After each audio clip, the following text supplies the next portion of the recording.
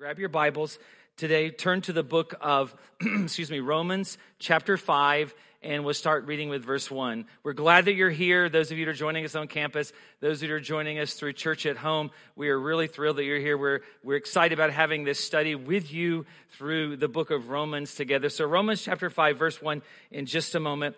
So I thought about this week when something really joyous or joyful happens in your life. You know, maybe it's something that is extraordinary, like maybe you had a baby or something, or it's that you received a promotion, or maybe you're going to graduate from a higher level institution or some academic discipline, or just maybe you are going to get a promotion at work. And so it's something that very joyous happens in your life. And so you have to ask this question, then how does that affect the rest of my life, you know?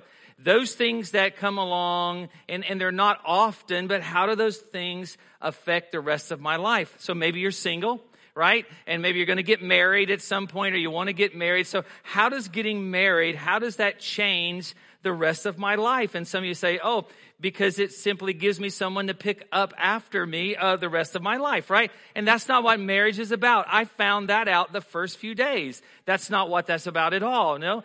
So we have those moments in our life that affect the rest of our life. It's exactly what Paul is talking to us about in Romans chapter 5, as we're going to read in a moment. Because last week we came to an understanding of a word called justification. And justification simply means it's a judicial word. And what it means is this, that you and I are counted by God as being innocent, never have sinned before because of the work of Christ within our life. So that is justification. So where does justification lead? If justification is one of those joyous moments within our lives, then where does it lead us? What's the consequence of that? And what we find today in Romans chapter 5, the consequence of justification in my life is a word called simply reconciliation. And you say, we're having all these Asian words again, right? Yes. So it's justification, reconciliation. Reconciliation means that I am been returned to right standing with God. And so what happens is through the sacrifice of Christ, through justification in my life, that what happens is that I'm returned to that relationship with God, like Adam had that relationship with God, that how God returns that to our lives and our relationship with Him. And then in a moment, what we're going to read is that what that results in my life and your life is peace with God. And when I say peace, boy, that's something that it kind of perks up our ears, because it's something that we need. There's a lot of turmoil in the world. I don't know if you've looked at that or not, you know. Turn on the news or read something online. There's a great deal of unrest in the world today.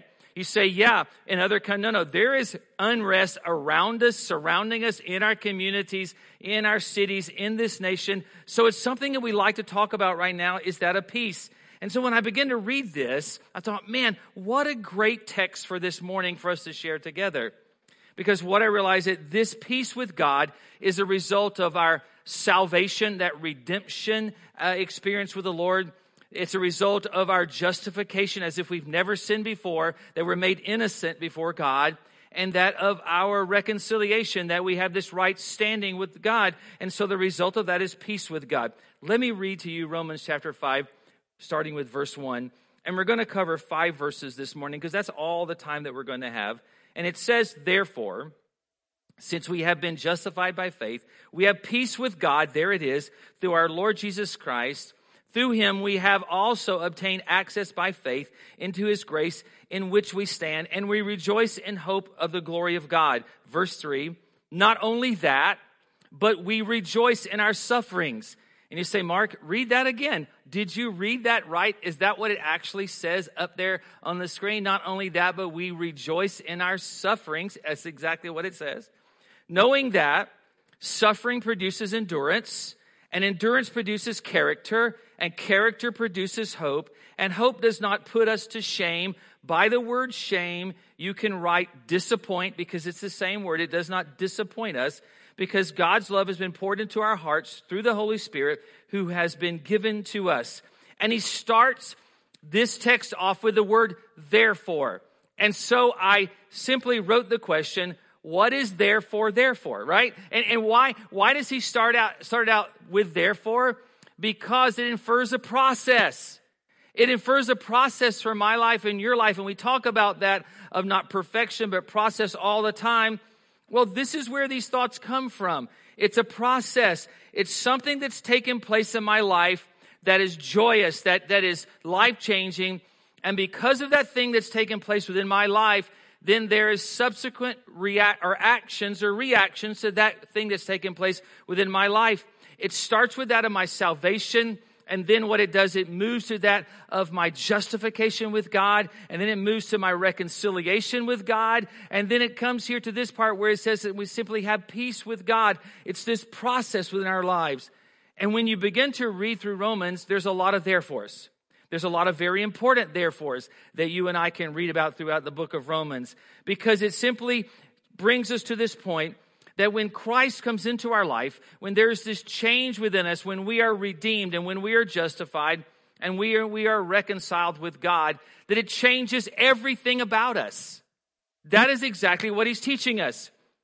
We started from the beginning saying that, well, actually we quoted that of Martin Luther, the father of the modern day Reformation, in simply saying that Romans is about Christian living. And we're not sure that you can really live that life for Christ unless you have a really good understanding or you have read the book of Romans. So I'm a very linear thinker. And so this is the way I see this process happening in our lives. It starts with God's love. God loves us. I mean, he loved us before we ever loved him. Isn't that right? That's what Scripture teaches us. So God loves us. The mediator of God's love toward you and I is Christ. So he sends Christ to express his love for you and I. And so by that comes redemption, that we realize our need for forgiveness in God. And so God chooses us. We don't choose him. He loves us first. So then there is redemption that takes place in our life. And after redemption, there is justification that takes place within our lives. And that is that I'm seen in the eyes of God because of my covering in Christ, that I am innocent. As I have never sinned before, that I am absolutely innocent. It's more than just being found not guilty, but yet that I am innocent. Now, I have to stop for a moment after justification and say this to you. It's not about your works. It's not about you checking off the boxes. It's not about how good you are. It's not about your perfection in life. In fact, if all of this starts out with love, then what I realize is that all of these things are a gift of grace from God, and so I don't earn any of those things. So then after justification, I find that what takes place in my life is reconciliation, that God restores me to this right relationship with God. It's an amazing thing. So what happens is this, that as God walked with Adam before sin, then simply God walks with me. And so I have this right relationship with God, and that results in peace with God. Sometimes we forget that Romans is a letter to a church in Rome, a church that is extremely imperfect like you and I, a church that really has a lot of issues and a lot of struggles. That's why it's so important for us to read this. They're well on the dirt road of sanctification that we call it, our growth in God.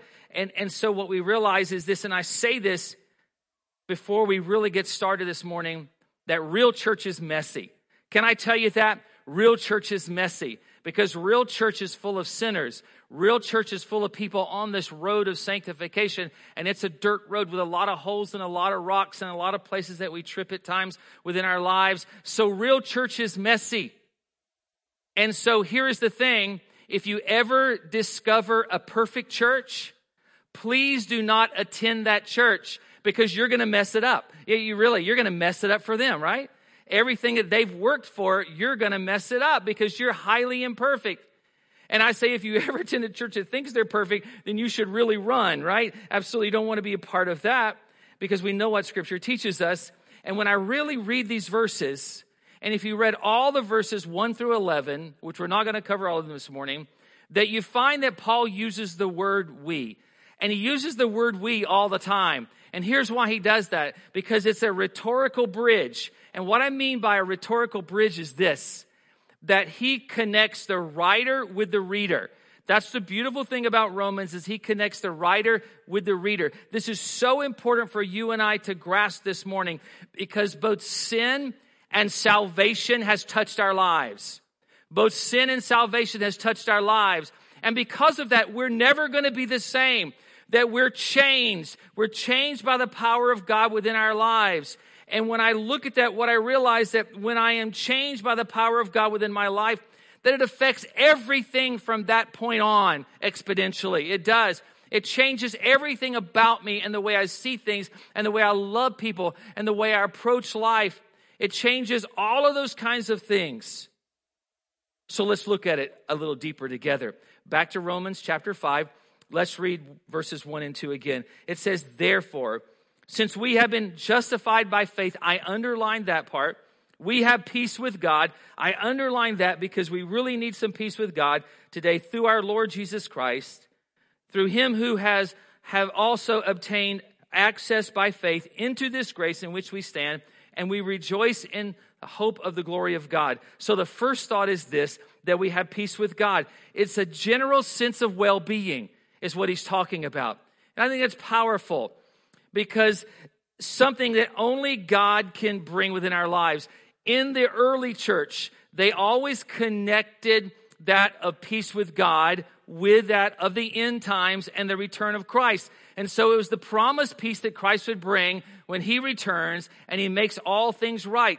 And yeah, I believe that, but I want to build on that a little bit this morning for you and I living in 2020. 2020 has been a crazy year, has it not? And guess what? It's not over yet. Isn't that right? There is more to come. And so it's been a really wild year for us, something that we have never experienced before. And so we need some peace now within our lives. And when I read chapter 5, Paul talks a lot about this of reconciliation, that my place with God, that my sins have been forgiven. My guilt has been removed by the power of God in my life. I've been made right with God. And this peace from God comes from a work of God within me. So when I read this, what I realize is this, that Jesus is not only the means of our salvation, and I think sometimes we stop there, right?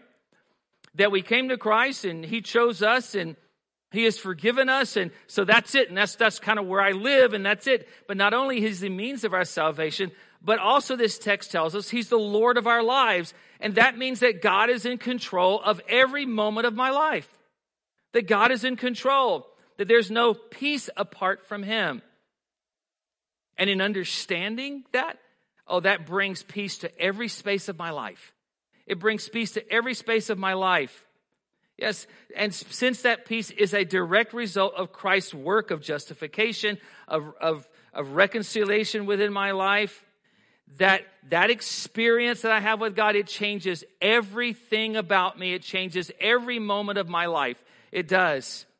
This peace that I find in God is founded in my position in him, that I am no longer lost, but he's found me. That I'm no longer simply an orphan, as he would call us or refer to us before Christ, but yet I've been adopted by him. That I belong to him, that I am his child. It touches every area of my life. God is not talking about some subjective feeling that rushes into my heart every time things go well for me in life, that I have peace because things are going great. No. This is a peace based upon two things. One, who God is, and the other is what God has done in my life. And that positions me so powerfully within him. It's through that of salvation, that justification, that reconciliation, that this peace that we find is this objective reality in God. So let me talk to you about peace for a moment. It's a powerful subject because I think we struggle and search for it, but we don't always know what we're searching for, because here it is. It's more than a feeling. Yeah, it's more than a feeling. That's a song, isn't it? Isn't that right? Yeah, I could break out and the words just came to my mind. It's more than a feeling, but feelings are important. They are important. But here's the thing about the way you feel. It comes and goes. It changes all the time.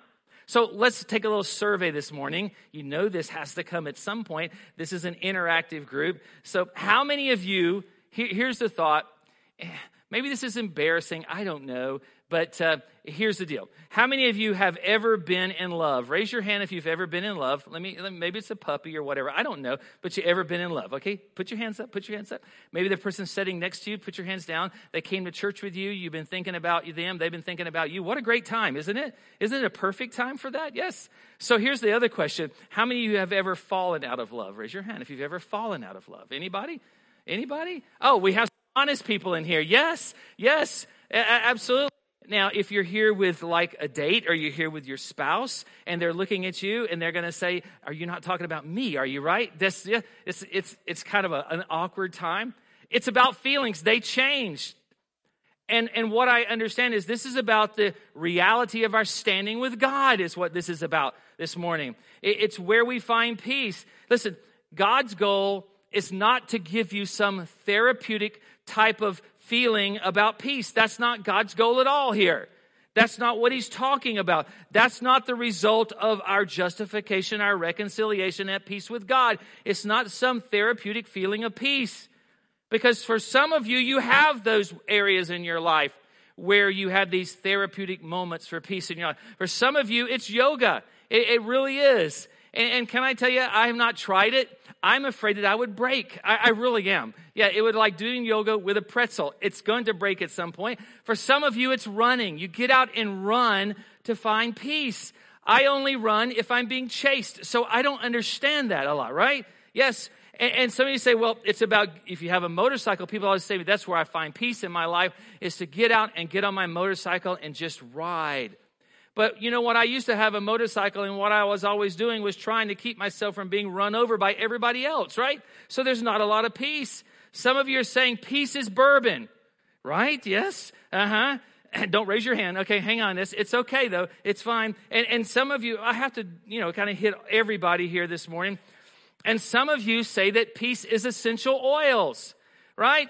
Do you know that essential oil people, they're a cult? Did you know that, right? Yes. Oh, I broke my arm. Wait a minute. Let me mix up some thieves and some peppermint and something else. And let me remember. See, better, isn't it? No, it isn't, right? I'm just kidding. Golf, frustrating, right? And reading, oh, that's good. That works. Hiking, that's fine.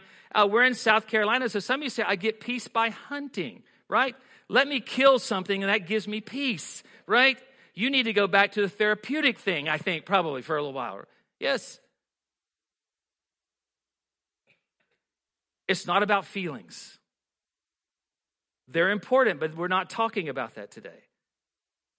The actuality of peace for you and I today, what Paul is talking about for us this morning from chapter 5, is the reality of what God has done within my life that places me in the right position with him. Because when I think about this and not being feelings, what I realize is this, that Jesus just didn't feel our pain, but yet he carried our pain to the cross. He just didn't simply feel our brokenness. He became our brokenness on the cross. That this is about actual peace with God when our world around us is on fire. So can we talk for a moment? You say, Mark, you've been talking for a while now. You might as well keep going. Yeah, I know. Can we talk about this? Because we look to our feelings for assurance is what we do. We look to our feelings for assurance. Can I really talk to you for a moment? I may never get even through 5 verses. I don't know. But I think this is the time to talk about some stuff today. Because some of you look to your feelings for assurance of peace in your life. You do. So here is the thing.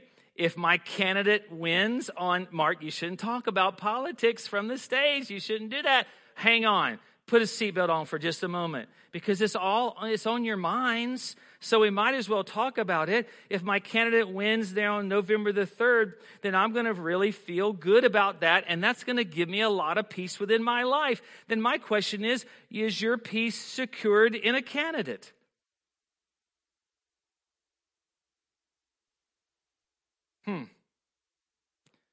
And if it is, then you have maybe, just about, and I know there are others, but you have about a 50-50 chance of having peace on that day. Isn't that true? That is the reality of what we're looking at and talking about. That's it, yes.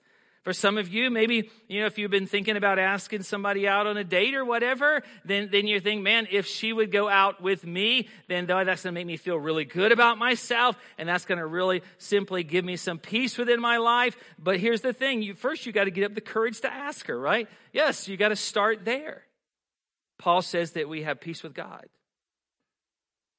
It's not based on, well, God feels really good about me today, so then I'm going to have peace from him. It's based on what he has done and where I am in him is what Paul is teaching us today. It's not based on the absence of trouble within my life. It's not based upon God annihilating all the enemies of my life. And some of you say, well, I've been praying for that, but God has yet to kill everybody. That really gets on my nerves. So that it's not about that at all. It's not about everything going right around you today. No, it's who I am in Christ. It's who I am in Christ.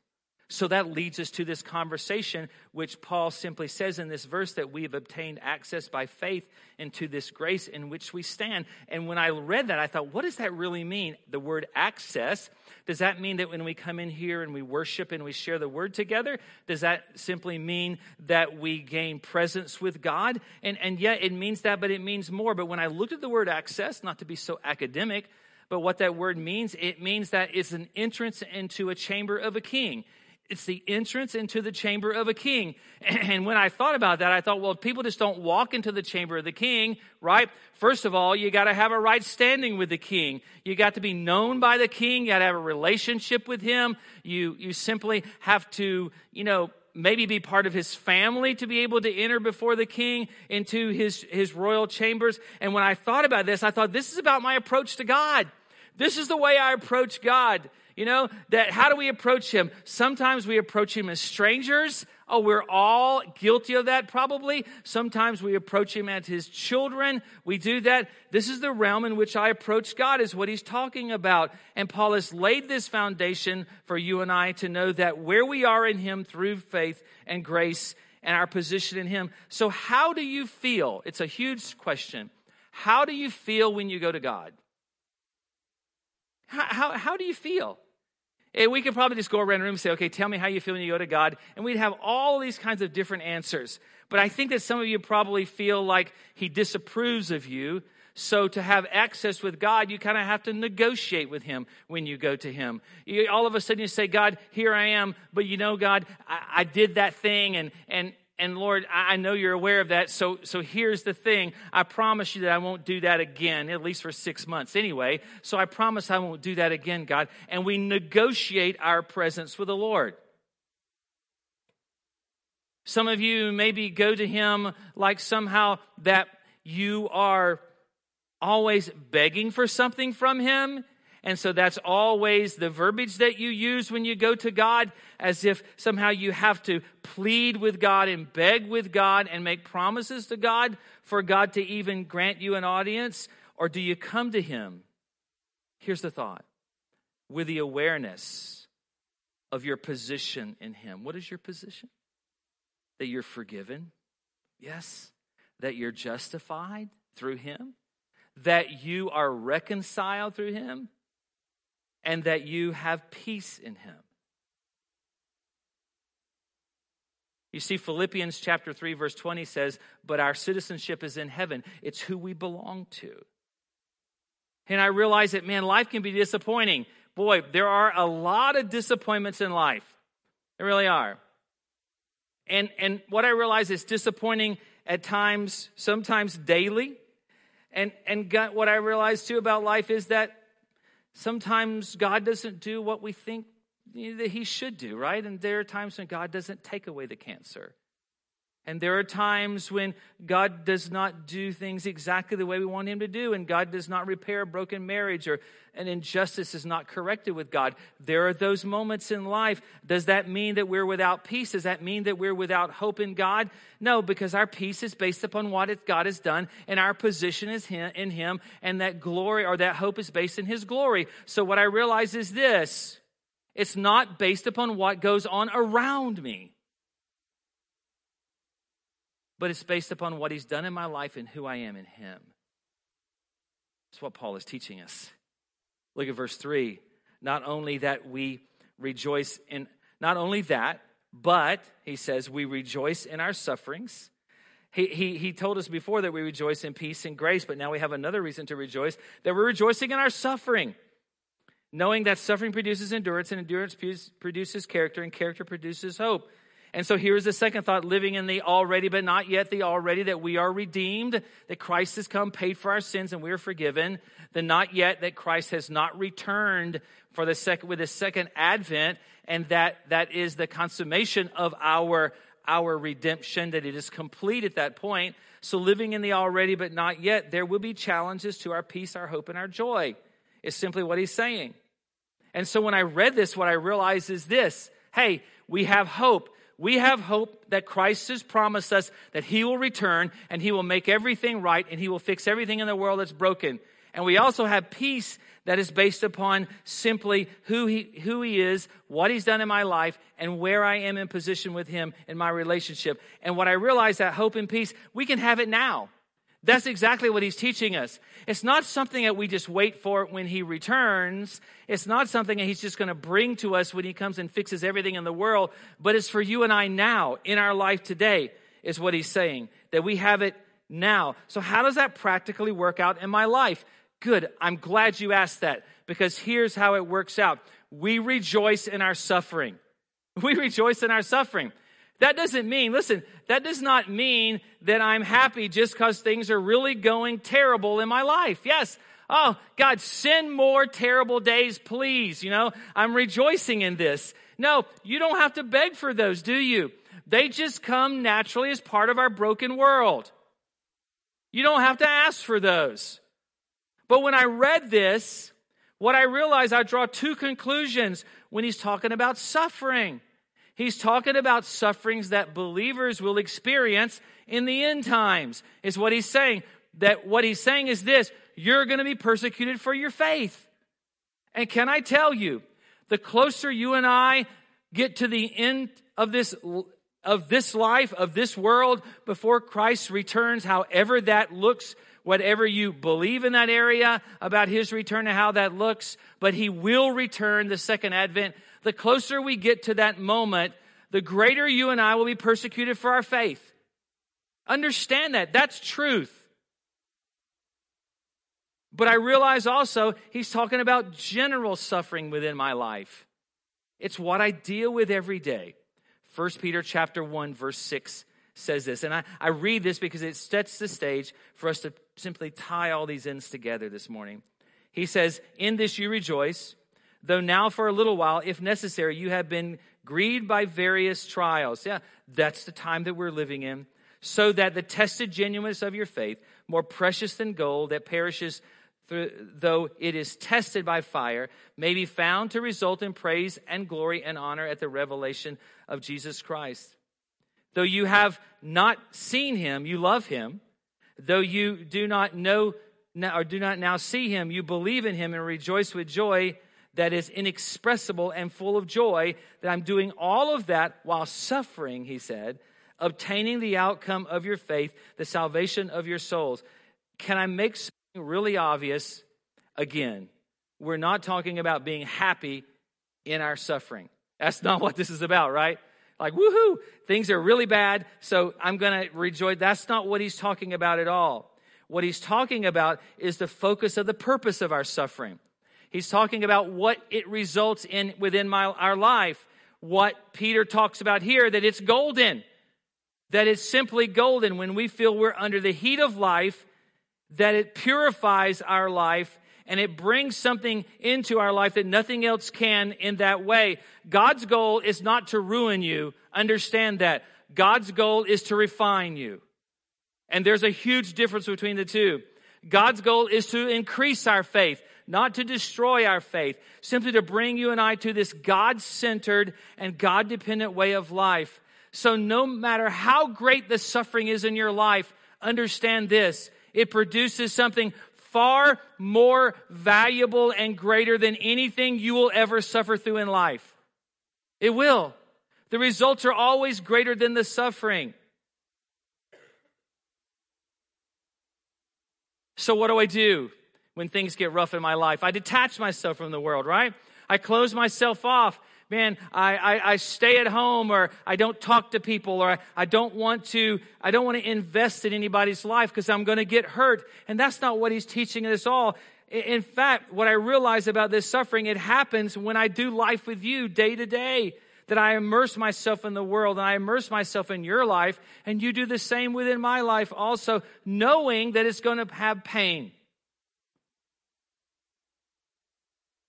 That I experience life and I love people and I feel pain even more deeply. And I think one thing that COVID-19 has done to our culture, and it is, yes, dangerous in many ways, but yet I think one of the many dangers of this virus is that it has separated us from each other. It has simply made us very cautious of one another. It has made us keep distance apart. I was in the store this week, and Reba and I were getting something, and somebody passed me, and I nodded my head at them, and I smiled at them, and then I walked by and realized I have a mask on. They don't even know I smiled at them.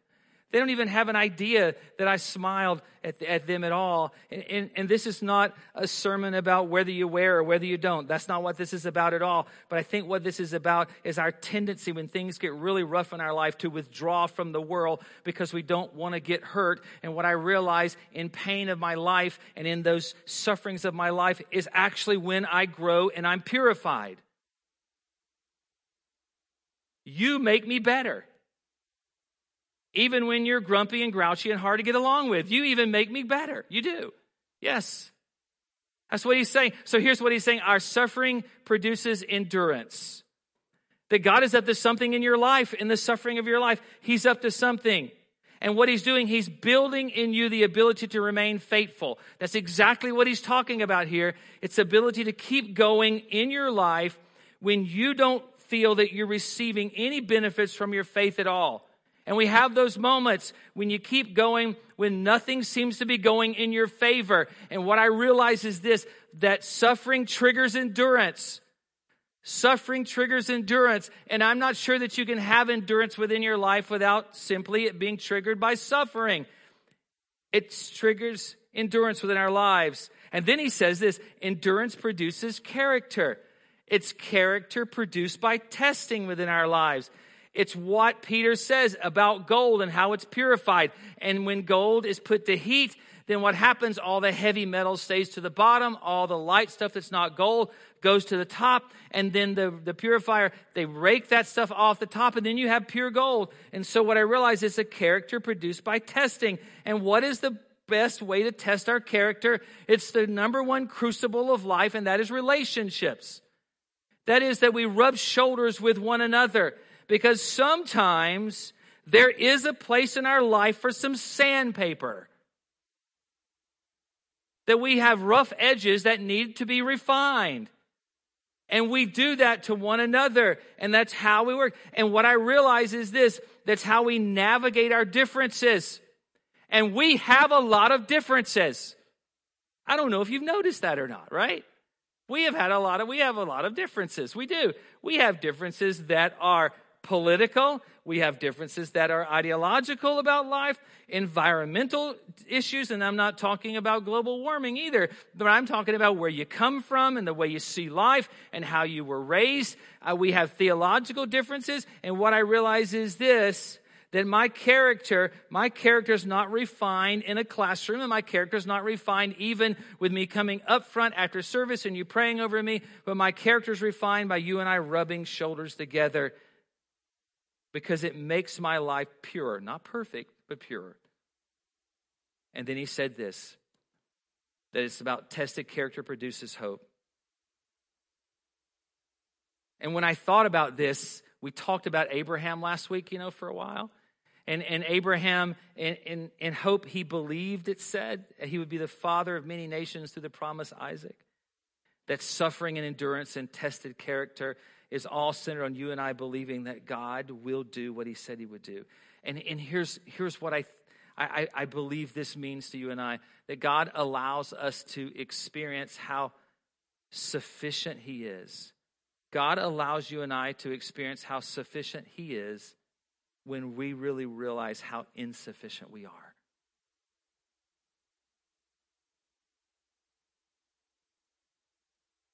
I have to have those moments.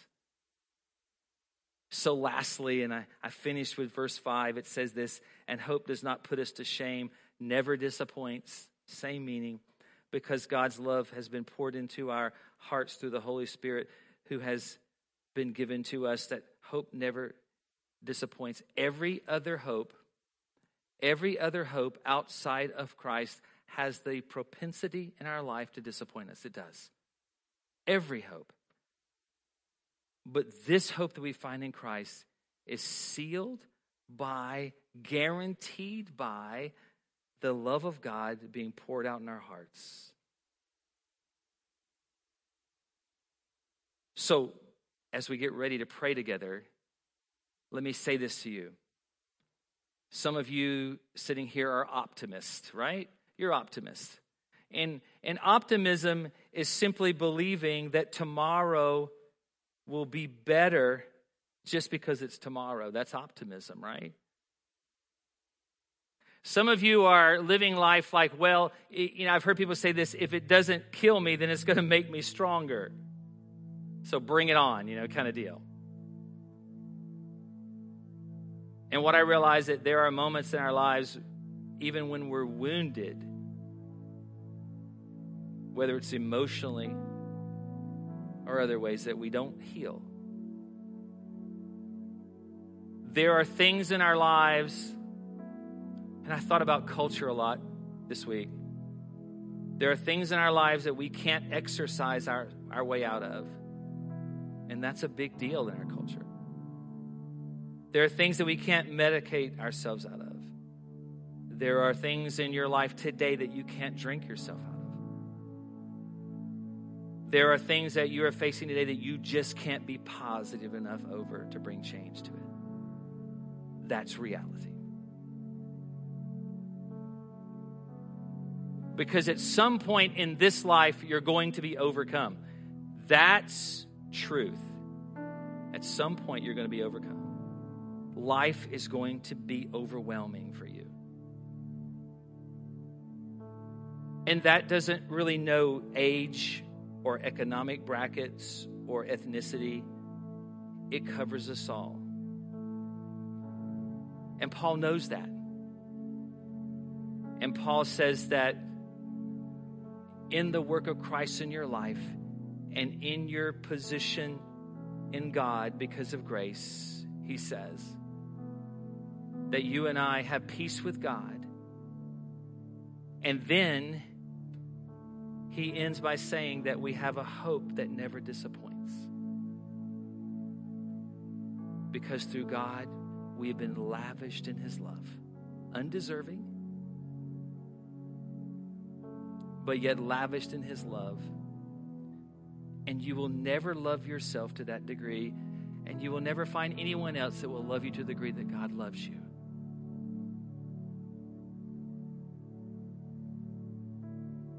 So I'm redeemed. If you're walking with Christ today, then you're redeemed. You're justified as if you've never sinned before. You are reconciled.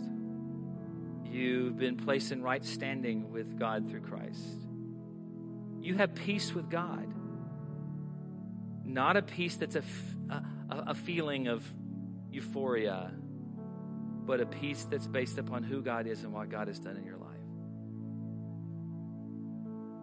And then you have hope based in his glory that he will return and he will make everything right again. And he will correct all injustices in life. But I love Paul's writings because he says, but let me bring this down to where you live right now for a moment, okay? He said, you're going to have suffering. But that suffering is not without purpose. That suffering brings endurance in your life so that you can keep the faith. And then you have tested character within your life. That God is going to show you how sufficient he is by sometimes reminding you of how insufficient you are. And in the end, He says, you have a hope that never disappoints.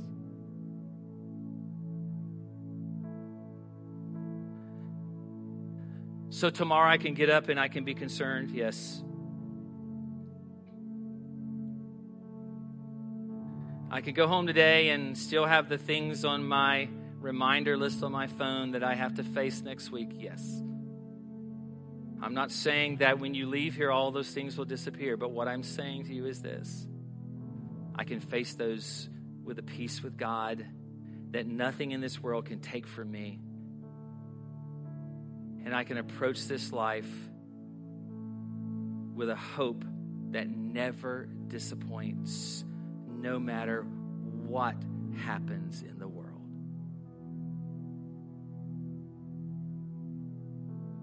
Because God is not only the means of my salvation, but He's the Lord of my life. He's in control of all things. And so I trust Him. So for a moment, would you just bow your heads and close your eyes as a way of just closing out any distractions around you? And let me pray for you and with you for a moment. Father, I am thankful that you speak to us through your word. And there's nothing like your word. Powerfully relevant, immensely moving for our hearts. Because God, you know where we are and you know